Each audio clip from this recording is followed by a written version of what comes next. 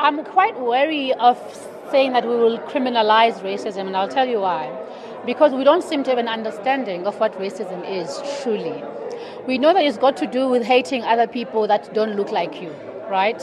But we have never touched on the structural aspect of racism. Simphiwe Dana talking about her views when it comes to the discussion on racism in the country.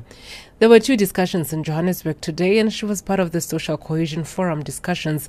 She says South Africans need to be well versed with the basics of racism. Me saying that I hate Tabelung is not racism, for instance. We can say it's hate speech, you can say it's discrimination, it's bigotry, you can name it everything else, but racism only happens when it's structural. When your hate for the next person means that they won't get jobs. It means that they will be on the bottom rung of the financial ladder. It means that they will have very bad living conditions. Dana says what will happen if we go the criminalization route is that those who lash out against racism will also be vulnerable.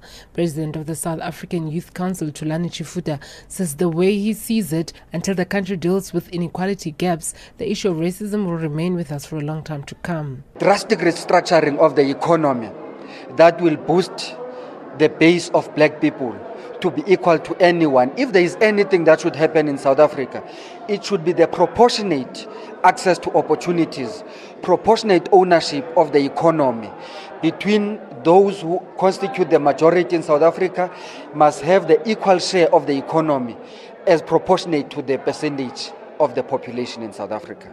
But Arts and Culture Minister Nathi Mthethwa says dialogue is central. The minister, who heads the Social Cohesion Forum, says they've been holding dialogues on national building and identity with young people in townships and schools. He says these dialogues will be intensified this year and will culminate in a social compact. When we have sealed the social compact as a society, we would have done a lot because we would have said, this is who we are as South Africa, our identity. Understanding that people have multiple identities. You are Sbongile, you are Mutwa, it's your identity. But you are South African. You are also an African. And you are a child of the world. Mthethwa says the values that are embraced by all South Africans will be included in the social compact.